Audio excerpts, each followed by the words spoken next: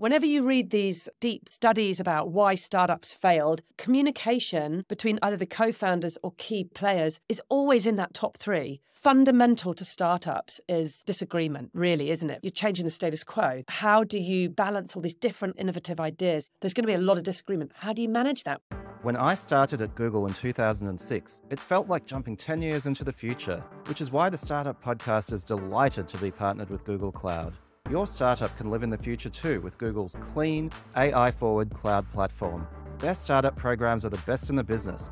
Get up to $200,000 worth of credits, alongside support and training from startup experts. Go to Google/TSP, that's GOO.GLE/TSP for the Startup Podcast to learn more and access all the best offers.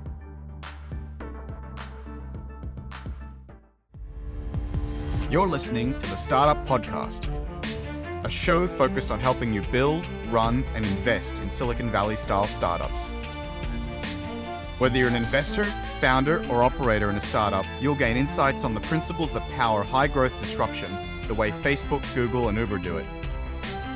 The conversation starts now. Hi, I'm Yaniv. I'm Jenny. Chris is away resting his voice after his surgery, so today we have Jenny Rudd joining us to talk about communication. I believe that the soft skills are actually the hardest to get right. There's nothing easy about soft skills, and they're enormously impactful to the success of a startup. So I'm really excited to jump in with Jenny about the importance of communication and how you can get it right at your startup. Now, Jenny, just before we jump into the meat of the topic, we'd love it if you told us a little bit about yourself and your background. Oh, lovely. Thanks, Yaniv. So my name's Jenny Rudd. I live in Aotearoa, New Zealand, and I'm the co-founder of Dispute Buddy, which is a tech startup which improves access to justice. We are just about to build our MVP, so we're very excited. Background-wise, I bought a failing regional magazine with my husband, Matt, and we made a very successful exit after launching an international title and growing multiple revenue streams. I'm really, really passionate about using data to increase the amount of venture capital deployed to women-led businesses, because when we invest in everyone, we all win. Absolutely. Couldn't agree more. So thanks so much for coming on, Jenny. You'd suggested this topic of communication, and I was really excited that you did that because it's something that I care about a lot and I think about a lot. And I see the importance of. But as with a lot of these things, everyone thinks they understand what they mean about communication, but actually we rarely have a good definition of it. So we thought we would start here and talk about what communication really is. Yeah, I think that's such a great point. There's a lot of words in startup world where we use one word to describe a lot of things like failure or growth or communication or relationship or mentor. And when you say that one word, every single person who hears it has a really different view built from their own experiences of what that means. And there you go. That's just what communication is, isn't it? So how might we really understand each word that we say? What does that mean for someone else? And when they speak or they write or they do something that imparts information to you, how do you make sure that you understand what it is that they're trying to tell you? And what are you bringing in from your own background that's affecting the way you understand? I mean, that sounds like a whole lot of words when someone just probably says, hey, how are you? But, you know, if you start thinking about it like that, you really do realize how easy it is to miss meaning between two people. Yeah, I actually think communication is absolutely magic. And one of the ways that I think about it is you are really using primarily words, but not only words, and we can talk about that a bit as well, to influence the state of someone else's brain. We've each got our brains floating in their jelly with their senses, and inside that brain is a model of the world, an understanding of how the world works and the state of everything. And in communicating with someone, we're actually trying to change their mental state, their beliefs, their understanding about the world, their emotions. And that is very powerful. I think that's why when humans developed language, that massively increased our ability to influence each other. And that's why we were able to create such complex organizations and societies. So I think it's one of those things we take for granted, but it's like this crazy superpower, which is reaching inside someone else's brain and changing it. And if you do that right, you can only imagine the possibilities. That's so interesting that that's how you see it. I agree with you that there's something like really magical about, let's say, this situation here. Before we got on this call, we don't know anything about each other. We both know that we're interested in communication. But at the end of this call, your brain and my brain is going to be changed forever based on what we talk about in this call. And all the stuff that we're going to talk about, we're not going to loads of other people. We're just going to exit the information in our brain and listen to the other person. So it's interesting that you see it as a way to influence other people with what's going on in your own brain. I see communication as a way to swap back and forth constantly so that you can iterate your own information in your own brain so that you can follow the path that you really care about. I agree with that. I think those concepts aren't incompatible, right? When you have two parties communicating with each other, there's this iteration that benefits both parties. And that's really the power of communication. It's that iteration. That is the bit that's really important. So people get really hung up on their own view, don't they? Like, hold strong opinions lightly. That's a phrase that you hear knocked about a fair bit in a kind of VC world, which is probably based in things like doing customer research. So you hold your own view, but you need to be able to take on feedback and information and listen carefully to make sure that you're not just validating your own view that's not going to have product market fit, or whether you actually listen to the market. So this iterating, how do we really carefully listen to what someone else is saying so that we can go, actually, I think the way that I thought before is not quite right. I need to take this on. So you've got all these other weird things like ego and confidence and excitement and things coming in the way as well. Absolutely. And that kind of leads into the next thing we wanted to talk about, which is, why is communication so hard? We have language. Most of us have had over a decade of schooling and a huge amount of socialization, and a lot of that is focused around communication. And yet, I would say your average person has some very serious deficiencies in their communications. It's not an easy skill to master. Why is that? I think it's because we don't talk about how to do it properly. I think that we are partly conditioned to make sure that our opinion is heard, and we're quite egocentric. So it's sort of more important to us that our opinion is right. If you loosen off with that ego thing and you start thinking, well, why is communication so hard and what do I really want out of it? If I want to grow my business or I want to grow my relationships, it shouldn't really just be coming out of you. It should be you kind of listening a lot to the other person. But then can you ever remember, Jan, if at school anyone saying, I'm going to give you some tricks and tools for how you can work out what the other person is actually saying? That just doesn't happen, does it? So there's a lack of skill. I completely agree with that. And as you were talking, I thought also a lack of intentionality. We spend all our time communicating, but not necessarily thinking what our goals are when we're doing it. And you mentioned there are a lot of human aspects bound up in this around ego. And obviously one of the most classic forms of poor communication, I feel you called me out when I said that I view communication as being about influencing what's in another person's brain, is it is too much about something outward focused. Maybe particularly with men, it can be a bit of a dominance effect. It's like, can I influence your brain while protecting my brain from having to change at all? And first of all, unless your aim is dominance, and perhaps it is at times, that's not going to get you what you want because you haven't actually figured out what you want to get out of that communication. So if you view communication as a tool, tools are neutral, right? You can do anything with a tool. You need to put intention behind your usage of the tool if you want to get the most out of it. You said a couple of things in there that really get me going. One of them is like intention. So whenever I go into anything where I know that there's going to be a conversation, I always think beforehand, what's the best outcome? And so when I think of what's the best outcome, I try and think of what is the best outcome for me and the things that I'd like to achieve. And they're usually stuff like, I want to get further ahead with this, but I would like to do it in a way where we both win. And I would also like to deepen my relationship with that person. So those are usually the three things I go into things with. But also I try and imagine, what is it that other person's given me in my relationship with them that I know about them? How might I understand what an ideal outcome for them might look like? Because often people won't tell you what the outcome is that they're going to conversation with.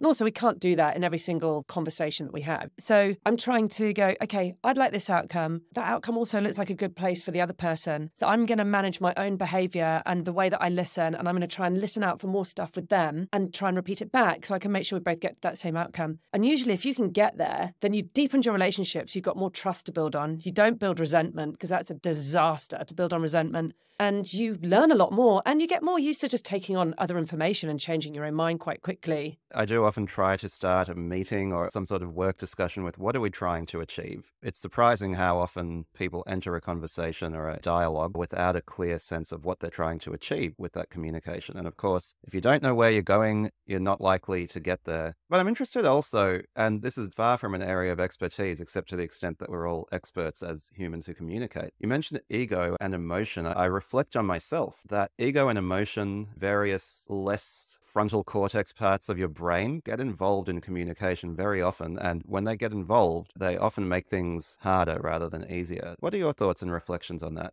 Yeah, that is really true. So one of the things that I think about a lot, or I try and practice a lot, is neutrality. So if I'm going into a situation, like when you've got a startup, you're in masses of conversations where there's all sorts of elements at play, different motivations for different people that you're unaware of. You might be under quite a lot of stress, you're moving at speed, the other person's doing the same thing. And in a startup, often there's not many other people ahead of you, maybe in your particular industry or field. So when you're running into a green field and you don't know what's going on, you go, how do I stay really neutral so that I can take on as much information from everybody else and my own without letting my emotions get the best of me? So usually the best way to do that, I find, is, this sounds a little bit woo fuckery, but bear with me. So if you... Best sort of fuckery. Yeah, that's right. If you stand outside of your brain and you look at yourself and the other person, you go, what are the things driving the things that I'm saying? What's in the engine room? If I go, no, we have to do it this way, am I saying that because this is the most efficient way of doing it? Am I saying it because I feel under pressure because of something else? Or am I saying it because I've experienced something else? Or just I don't want the other person to win, or whatever it is? If you can stand outside yourself and examine your behavior, your motivations for saying something, and do the same thing for the other person. So when the other person's saying, I refuse to ever work for you again, you're an absolute asshole, I'm not doing that thing with you. If you can stand outside of that, instead of just hearing, oh my God, that person's really belligerent and rude, and I'd probably feel the same. If you can stand outside of it and go, what other things going on in their engine room that's making them behave like that? You're able to then go and resolve either those bits or understand them more deeply so that you don't allow the things that are being said to affect what's going on, but you look at the stuff around the edge. Obviously, that's a hell of a lot to be doing in a simple conversation, but the more that you reflect on those conversations that you've already had in order to understand your part and the other person's behavior in it, the better that you get at staying neutral in future conversations, I think. And that really is a lot about mastering our emotions. And I'd say this is less woo fuckery and more we all need therapy.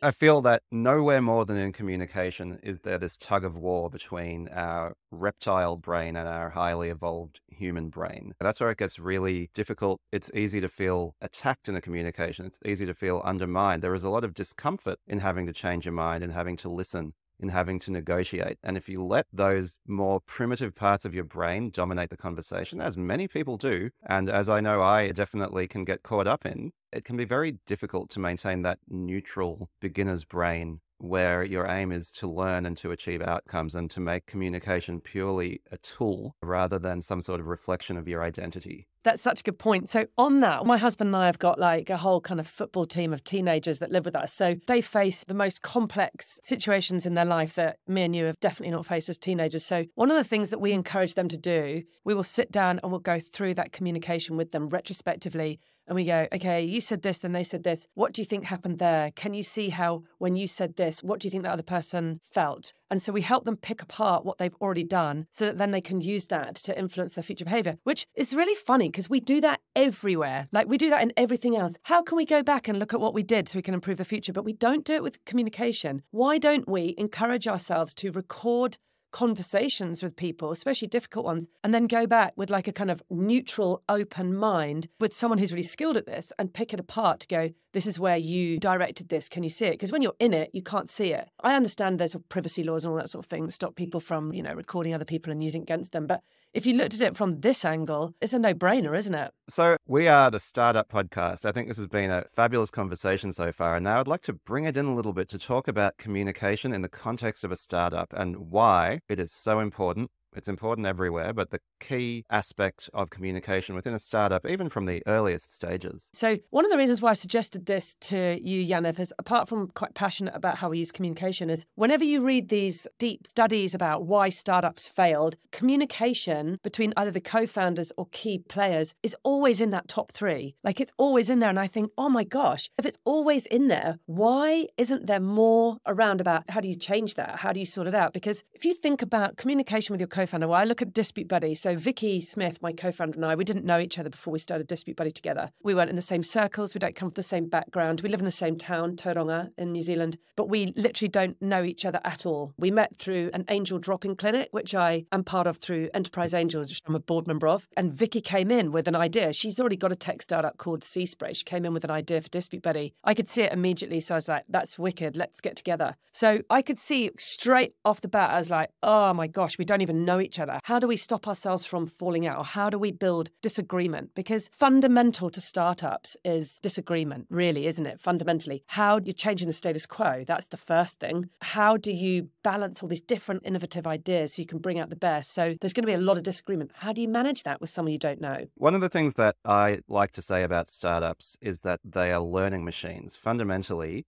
you are in this process of you've got this idea and you need to learn how to make it a reality in the world, especially at the early stage, but for a long time, really, before you have product market fit or whatever framework you want to use, before you're profitable, you are learning how to actually create that business. You're discovering that. And so there's this huge element of gaining and utilizing knowledge. And as soon as there's more than one of you, you have multiple brains. Again, I'm going to come back to this sort of idea of brains influencing each other and helping each other is multiple brains, each learning things about the world that are useful for the startup. If you want to have a maximally effective startup, what you need to do is make sure that those brains are synchronizing over time. And there are two reasons for that. The positive side is if I learn something and you learn something else, and we bring those two learnings together, we can generate new knowledge that couldn't be possible if we each kept those learnings to ourselves. So if you want to learn quickly, if you want to cross-fertilize ideas, then there needs to be this really strong communication, keeping that knowledge in sync. And not just the knowledge, but the synthesis as well, right? Like, what have we learned from that? How do we update our model of the world, our view of where our startup fits into the world based on the things that we've learned? The downside as well, which is really dangerous, is if you don't communicate, then your views, your models of the world start to diverge. So you both think you're building the same thing, or you all think you're building the same thing, but based on what you've learned and based on the conclusions that you have drawn from what you've learned, you start to get different ideas about what your startup should be and what the product should be. And not only is that supremely inefficient because it leads to a lack of alignment, and actually we had a whole episode on alignment and its importance earlier on in this podcast, but it will ultimately lead to disagreement and conflict. And one of the key reasons for startup failure is co-founder conflict.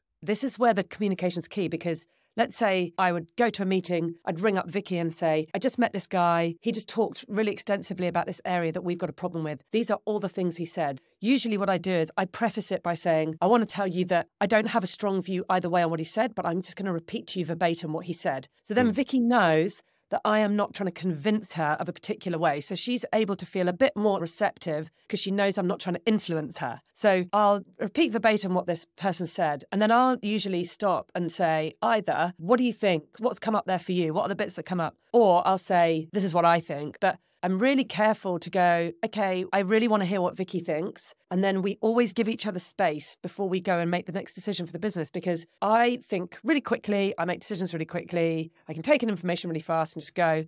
Vicky has got a completely different way of seeing the world. She likes to synthesize things in a very different way. So some of the things that we've had to learn between us is, how do we manage that when we've got a bit of information that comes in? How do we choose the way forward in a way that equally values both of our thinking? That is where I think some of the crux of communication is. How do you get out of the quieter, more introverted group of people their information, and how do you hold back the extrovert? Well, not hold back, but how do you not allow the extroverted people to always make the decisions? I'd love to hear a little bit more about how you can use communication to uncover great innovation that would otherwise get lost, and in particular, how you can be more intentional about balancing people's different communication style, bring out the ideas of the introverts, keep the extroverts under control, and so on. So I'm going to tell you about a little tool that I use in a group. I belong to a group called, it was a terrible name, it's called Bella Mafia. We're not really mafia, but we are very Bella. Anyway, it's 5 women, and we got together about 3 or 4 years ago to champion each other's businesses and share success and really encourage each other on our way. So we meet up about 3 or 4 times a year, and we run retreats and workshops together, and we problem solve in each other's business. So we came up with this structure called the BM board, the Bella Mafia board. We've nicked bits of it from all over the place, and we've made it our own. So we recognized this straight away, that there's people in our group who are really demonstrative, and there's people who are a bit quieter. So what we do is the person who owns the problem owner, they speak for 5 minutes and they get to talk for 5 minutes. We time it. So we stop the timer after 5 minutes. And then the next 10 minutes is we go around the table one by one in order. You cannot go out of order, and you only get to ask one question. So as you go around the table, each person asks one question, and they have to be qualifying questions. They're not suggestions of how to improve the problem. You do that for 10 minutes, the timer goes off. And then for the next 10 minutes, the question owner does not speak at all. And then we do the same. We go round the table and each person takes it in turn to make one short suggestion to solve that problem. And they also write it on a Post-it and give it to the question owner, because the question owner is going to get a lot of suggestions. You go around the table and all of the loud people like me are all like itching to get up and say their bit. Yeah. And the people who either speak slower or a bit quieter are afforded the time and the space to say their deeply important things. And what you often find happens is within that 10 minutes, instead of like in a traditional meeting where the loud person starts speaking and everybody just follows their idea and talks about their idea, what happens is each person around the table is afforded the opportunity to talk a little bit more about someone else's suggestion or a new one of their own. So you start to hone in on one or two suggestions to solve this problem. And very rarely is it just always the loud person. It feels really equal. At the end of that 10 minutes, the buzzer goes off again. And then the person who owns the problem gets to feed back to the group for 5 minutes which one they're going to go with. It is 30 minutes, this structure, and we do them all day over 2 days and smash out loads of problems. It's phenomenal. As you were speaking about that, it made me reflect on COVID, or at least remote work. I felt it had a big improvement in terms of the quality of meetings and balance. And one of the biggest innovations, as strange as it seems, is the little hands up tool that they have on Google Meet or Zoom. It became a norm both at my previous company where I was working on Circular, my current startup, to expect people to put up their hands. And so you went from a mode where the loud people in person were just always talking over each other, interrupting, never leaving space for anyone to talk, to the creation of space for everybody. But it occurs to me that it's not enough. It creates a more orderly meeting. It means some people who maybe are not comfortable jumping in aggressively now get to speak. But you still find that the loud people speak more, and then there are some quiet people who are less comfortable speaking up in a group and they won't put their hands up. And so what I like about that BM board is the forcing function. The fact that you're not relying on people to use the tool. Everyone has an assigned role and the tool dictates how that happens. It is staggering the kind of results we've had out of it. I was describing it to someone recently and they said, oh, that's very Scandinavian to take it in turns to go around a table. I haven't run meetings in Scandinavia, so I wouldn't know. But the other thing that you're talking about there on Zoom calls, another thing that cropped up, I really liked this. It was right at the beginning of COVID. I belonged to an outfit called SheEO. They're now called Correlus, but they invest in women-led businesses. I've been part of it for about 4 years. And at the beginning, they got onto Zoom super quick. They got onto the structure of how to manage really good calls really quickly. And I went to a workshop where they talked about how to use tools on Zoom to stop the loud people from talking over everyone all the time. So there's the hands up thing, but they also did this other stuff. Like they said, write in the thing that you'd like to talk about. So everybody writes in the thing, then all of the ideas get posted in the Zoom call, and then everybody gets an equal chance to vote on one of those things. So that also removes people talking over each other. They did another thing where they showed us how if you wanted everyone to answer a question, you just say to them, here's the question, everybody type it in the chat. And then when I say 1, 2, 3, go, you press return and put it in the chat. So all of these little tools, they sound little, but they're real levelers, aren't they? They really level out the opportunity for loud people to talk all the time, and they bring in introverts. Because it's all typed, the really good ideas just come to the top. It's not the most persuasive people, which I think is fantastic. It's funny. I'm getting a little tingling spider sense from the hypothetical mental model of the listener who might be listening to some of this and saying, I'm an early stage founder. I am just trying to make this thing work. This all seems a little bit soft, a little bit foo-foo, right? And I encourage you to keep listening to this episode and to take these thoughts seriously, because I speak from experience. The amount of time that is wasted, the amount of great ideas that are lost by poor, informal, sloppily conceived, unintentional communication is epic. So you could call this slowing down to speed up, whatever you like. If all you are doing is nose to the metal, thinking about how you actually coordinate with each other, you will be pulling in different directions. Again, please listen to our episode on alignment if you haven't already, or re-listen to it. Chris and I think it's one of our most important episodes. And I think this episode, Jenny, is a great companion to that. You cannot make progress if you're not pulling in the same direction. And you're not going to be able to pull in the same direction if you are not communicating effectively. So these tools are very much worth your time investment, and perhaps the slight awkwardness that initially comes from being a bit more structured in your communications. Putting structure in communication is really important because you get real gold out. And interesting that you say people listening might be like, oh, look, I just really want to find out great tools to grow really quickly, or I really want to find out how to build revenue, or I want all the things that are traditionally labeled as startup growth tools. But this is so fundamental. You won't believe how quickly you can grow if you've got really good communication. Because the other thing is you will be able to attract the best best fucking talent out there, because all talented people, they want to come into a group where they know who they are, they talk to each other kindly, they listen to each other carefully. It is the most attractive environment to come into if you are talent, isn't it? So it is fundamental to building a great company that looks attractive. The other reason why I know it's so important and have had to work really hard at it is my first business I built with my husband. That's the most important relationship in my life. We bought a failing magazine and then we realized really quickly we need to make sure that we communicate with each other really clearly at work and at home, obviously, but mainly in work so we can get further ahead. And so I brought quite a lot of those tools with me into Dispute Buddy.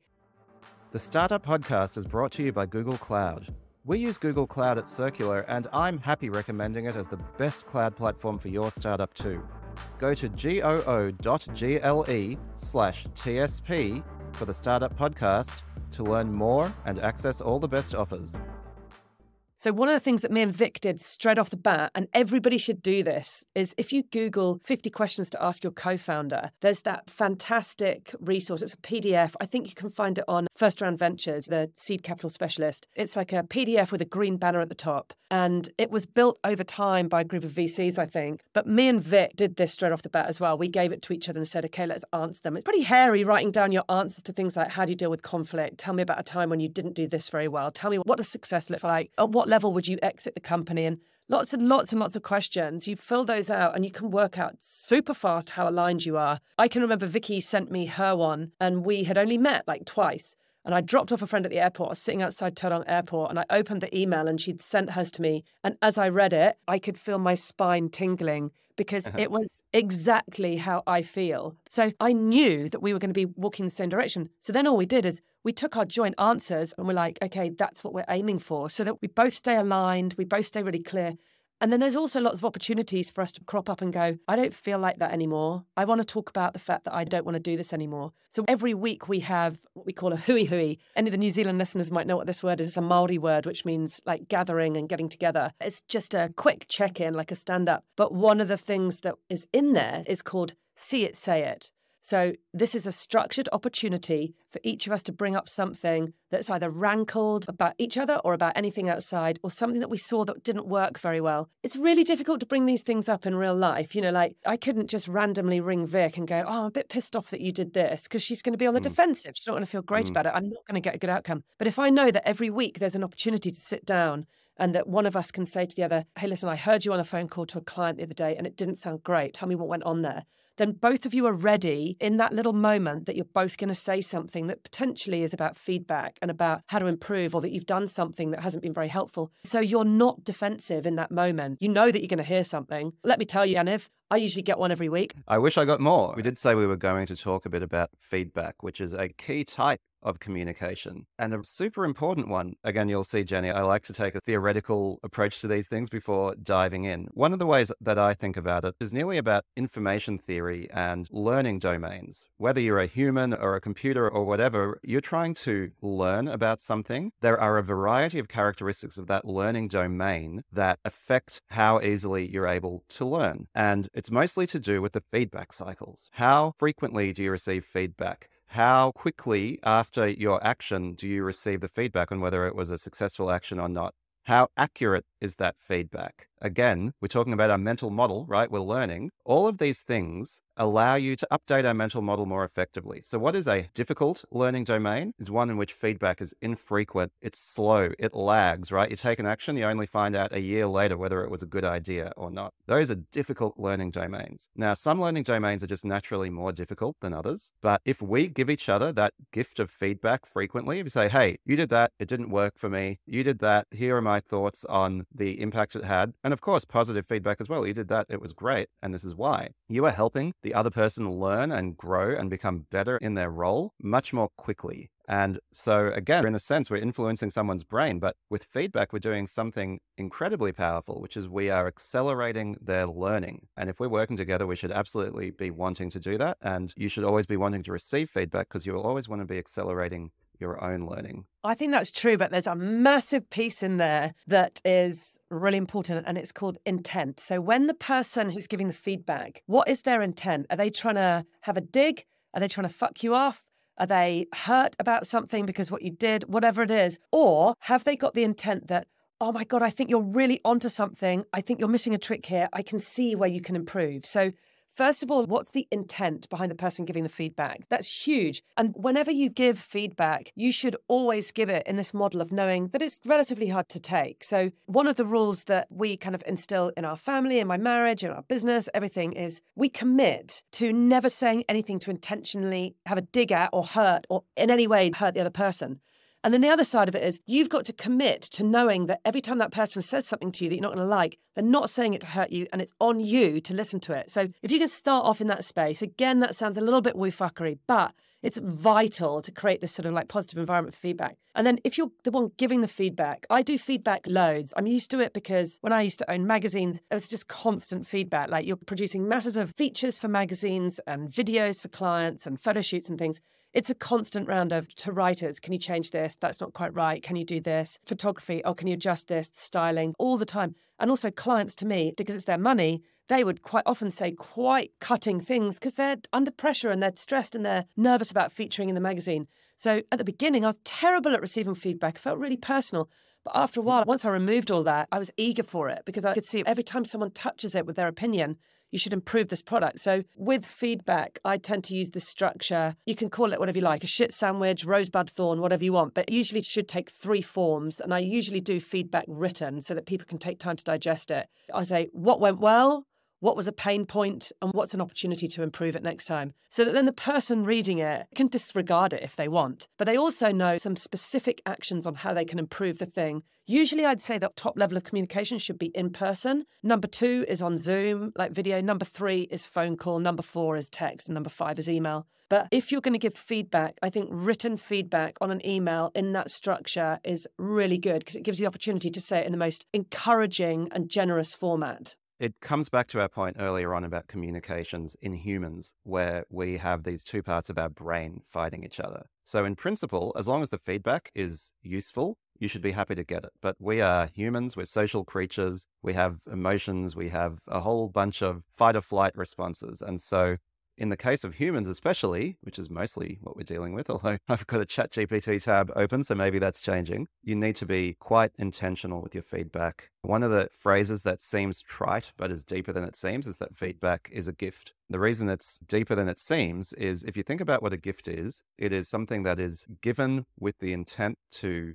bring joy or value to the other person. It is carefully selected. It is carefully packaged. It's wrapped up, it has a bow put on it. And then receiving a gift, there is an art to that as well, right? You need to be gracious. You need to always be thankful. You need to say something nice about the gift, even if it's not a gift that you value. And I think that's sort of the protocol that is appropriate for feedback. Both the giver and the receiver have somewhat of a role in this nearly ritualistic thing. And if you deviate too far from the role, as well as your intent, then you will not have a good feedback session. I absolutely love that, Yanif. That's really great. And if you think about communication, that little bit there that you said, feedback is a gift, and this is why. Let's say in your own business, you said, I want to encourage feedback. Once a week, we're going to do a feedback session. And at the start of it, you did that. This is the role of the giver. This is the role of receiver. Then you just start to build a culture of this is how we give feedback. Then they just do it everywhere. So I just think that's beautiful. I absolutely love that. I will be stealing that and I'll be using it forthwith. But yes, feedback is an absolute gift. I love it. And by giving feedback to people on all sorts of different things, I have opened so many doors of possibility. Because also, you're saying to someone, I deeply respect the effort that you're putting into your thing, and I want to match it by supporting you to grow it better. If you don't want feedback, that's fine. Like, you don't have to take it. But I think there's another point in there about feedback. You could do the same job for like 30 years, and you could just maintain the same level at it. If you're some kind of office worker, you just do the same thing every day, every week, every year. You do it for 30 years. You don't get any better at it. You don't get any worse. Is it Malcolm Gladwell that said, you do something for 10,000 hours, you can master it? That's only true if you add in really strong feedback loops. So you have to go out and search out feedback. And that might be easy to do in some ways. But when it comes to asking people to tell you what a shit job you're doing, most people do not like to do that. They are not comfortable because even though you might say, no, tell me, I really want to hear the feedback. The person tells you and then you're like, oh my God, I don't even want to look at them for the next 2 weeks, you know? So there is a lot going on in there. And all of this comes back to this neutrality. It's difficult to be neutral. You have to be a little bit crazy to be a founder. It's not the most rational choice. I don't know if that's true, Yanif. I think that to be a really good founder, you have to be deeply analytical, very neutral, not obsessive. This whole kind of picture of founders being a bit out there, I don't know. I don't work like ridiculous hours. Neither do I. Neither do I. Yeah. And it sometimes gives me some imposter syndrome, but there is this element of obsession, of needing to prove something in the world, which is quite interesting. So not obsessive about the thing, but maybe I want to prove something in the world. Exactly. Wanting to prove something in the world is a deep driver to make you keep doing something, isn't it? Because other motivations can slip off. Like if you just want to solve this one thing, once you've solved it, it's gone. You've got to have a deeper purpose to be able to do things. And if you look at this from an investor perspective, founders who can communicate really clearly are more likely to be invested in because it makes sense. However, underneath that excellent communication could be that the founder is able to communicate really clearly what they're doing, or that the founder has got a gift of using communication to cover up the fact that there's a load of rubbish underneath it. And I don't know if the second kind of founder is even aware of what they're doing. They're just carried away. They just recognize they've got this great skill of communication. If you have the neutrality underneath it, if you can get yourself in a deeply neutral space so that you don't hold on too hard on what you're doing, but you also don't hold on too hard to feedback, you can sift through and use your analytical skills to make sure that whatever you're choosing does take you the right way forward. So if we think about how do we communicate our values and purpose to the world, and what are they? Like at the beginning of your business, what is the purpose of my startup? What is the actual thing I'm trying to achieve? I think I've mentioned this in previous episodes. At Circular, we actually have values and virtues. And this is an idea I got from the book, What You Do Is Who You Are by Ben Horowitz. You have your values, which is what is important to you, but your virtues are behaviors. They're actions that speak to those values. And so that's much more concrete. It allows you to use them every day. It allows you to give each other feedback and communicate about them in action. So they work together really nicely. So tell us one of your values and then the virtues that come off that. So one of our values is waste less. We're a circular economy company, so we feel it speaks to our mission, but also internally, we want to waste less time. We want to waste less money. And so one of our virtues is only work on important things. And in our communications around that, we say, if you're in a meeting and it's not important, you shouldn't be there. If you're working on something and you don't understand why it's valuable to the business, you should ask. And if you're not convinced, you should escalate that. So in other words, it's saying this is the type of behavior that we expect when you're living the value of waste less. Oh, I really like that. So that is a fantastic structure as well. I like that you go as granular as saying, if you are in a meeting and you don't understand what's going on and you don't think it's aligned to the company, put your hand up and say, I don't think it is. Ask the questions, if it's not, escalate it. So that level of communication is fantastic. I really like that. And I think it just gives everyone permission to talk constantly and to ask all the time. Because wasting less does involve you having to question things all the time. Because to waste less, you have to usually stop doing things that you usually do as habit, don't you? Well, we actually have another virtue, which is ask why a lot. So again, very specific. It's like, we want you to question things, right? And we thought we might say question everything, but we're like, no, ask why a lot. We want to be quite prescriptive in what good looks like here. And then another thing that you can do to really embed that, Yanif, is in your weekly hui. So we got our structure of our weekly hui from a lady called Katie Noble, who runs a business called Upward.nz. And she develops all of these communication tools to help businesses. So in our hui, we've got like a selection of things where you go, how did you sleep last night? Or tell us 2 words of how you felt, just to kind of warm you up. And it's like, what are your goals for the week? One of them, say it, see it. And the other one is, say an example of where you've seen someone live our values. So it gives everybody the opportunity. Someone will go, I saw Yanif put his hand up and ask how something worked. And I was so glad he did because I was so embarrassed. I didn't have a clue what was going on. And Yanif asked. And I was really grateful he lived our values. So if you can constantly re-communicate ways that other people are living the values in the business, it gives everybody a bigger toolbox of the virtues, like behavior examples of how to use them. So our values are good for all, meaning like every decision we make has to be good for everybody. Simple, which is really close to your waste less. Simple for us is do things the most simple way. Don't be really ridiculously complicated. Make quick decisions. And our other one is mana enhancing, which is a Māori word. My co-founder, Vicky Smith's Māori. Mana enhancing is that mana is this deeply spiritual word about what's inside you, your spirit and your strength and the way that you are in the world. And you can do things to enhance that mana and put things in it. So we decided, for instance, at the beginning of Dispute Buddy, we talked about lots of VCs asked us, what are you going to do with all the data that you store? Because we gathered together communications from multiple parties on digital platforms. They were like, that's your big money. That's where you're going to make all the money, is by gathering the data and utilizing that. And we ummed and ahed for about it. And then we went, you know what? It does not enhance anyone's mana if we use their data and sell it. It's not good for everybody if they don't have sovereignty over their own data. And it's not simple. We just booted it straight away. Yeah. So we were able to bring those values as a lens to look through for our business decisions. So Jenny, I feel this sort of brings it back to the beginning in a sense when we are saying that in order to work effectively as an organization, the superpower of an organization is that we are able to influence each other's brains. And more specifically, I would say to keep each other's brains in sync. We believe the same things about the world and about our plans. I think everything we've talked about, whether it's values or feedback or sharing learning or anything like that, this is really about creating, you could call it an operating system inside your organization for keeping our brains in sync. Values are saying, these are the things that we all believe. We've communicated it clearly, so there's no ambiguity about that. You talked about those 50 questions you should ask your co-founder, right? This is about making sure we share the same assumptions, we understand how each other work. All of these things, conflict, feedback, we are making these adjustments in each other's perceptions of the world and our beliefs so that we're actually able to stay aligned, we're able to stay out of destructive conflict. Of course, constructive conflict is about generating new ideas, right? We're able to stay out of that destructive conflict and we're able to therefore put maximum effort and apply maximum pressure to our mission, whatever it is, without having to pull in different directions or without simply misunderstanding each other. That is the critical power of this and why it's not a nice to have. It is at the absolute foundation of being able to run a startup from day one.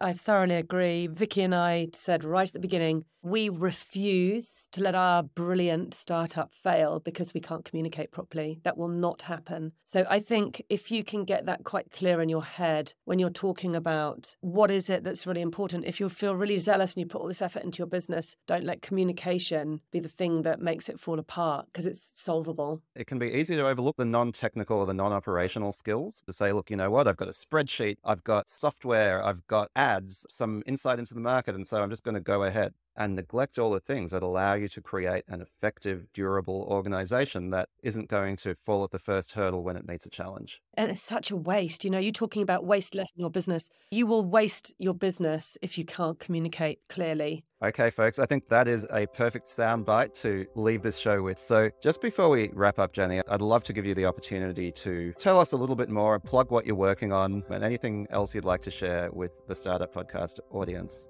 Oh, well, that is very, very kind. Well, probably the project that is dearest to my heart at the moment is everybody's probably seen that only 2% of venture capital globally gets deployed to women-led businesses. About 80% gets deployed to male-only led businesses, and about somewhere in the sort of teens or 20 gets to mixed gender businesses. We are missing a massive opportunity around the world to solve big problems by just not investing in an equal kind of investment picture between the genders. So that's something that I'm working on really hard in New Zealand with Teresa Gatting. We're running a project to straighten that out in New Zealand. Dispute Buddy is obviously my deep love. With Vicky Smith, we are increasing access to justice because at the moment, if you've got more money and time and tech skills, then the rule of law is a little bit harder for you to exercise, and that really shouldn't be the case. The other things that I'd love to plug that I am deeply passionate about, and much more Australia-based, is I love being a mentor on the Startup Accelerator, and I'm about to get involved with Kirsten Hunter, who's opened the new Techstars Sydney Accelerator, which is super exciting as well. And I really enjoy listening to your podcast. So thank you so much, Anna, for having me on. Thanks so much, Jenny. And is there anywhere people can find you online? Are you active on LinkedIn, Twitter? Where's the best place for people to find you? Yeah, I'm active on LinkedIn under Jenny Rudd. And you can email me, jenny@disputebuddy.co. Thanks so much again for coming on, Jenny. That was a really fantastic chat. We appreciate you coming on as a co-host. My pleasure. I've really enjoyed it. The Startup Podcast is proud to be partnered with Google Cloud. These folks have really pulled out all the stops to help startups. Up to $200K in compute credit over 2 years, technical training, and business support provided by startup experts. We use Google Cloud at Circular and it's a delight. I'm happy to recommend it to anybody building a startup. It fits with our values too. Google Cloud is 100% powered by renewable energy. Go to Google/TSP, that's GOO.GLE/TSP for the Startup Podcast to learn more and access all the best offers.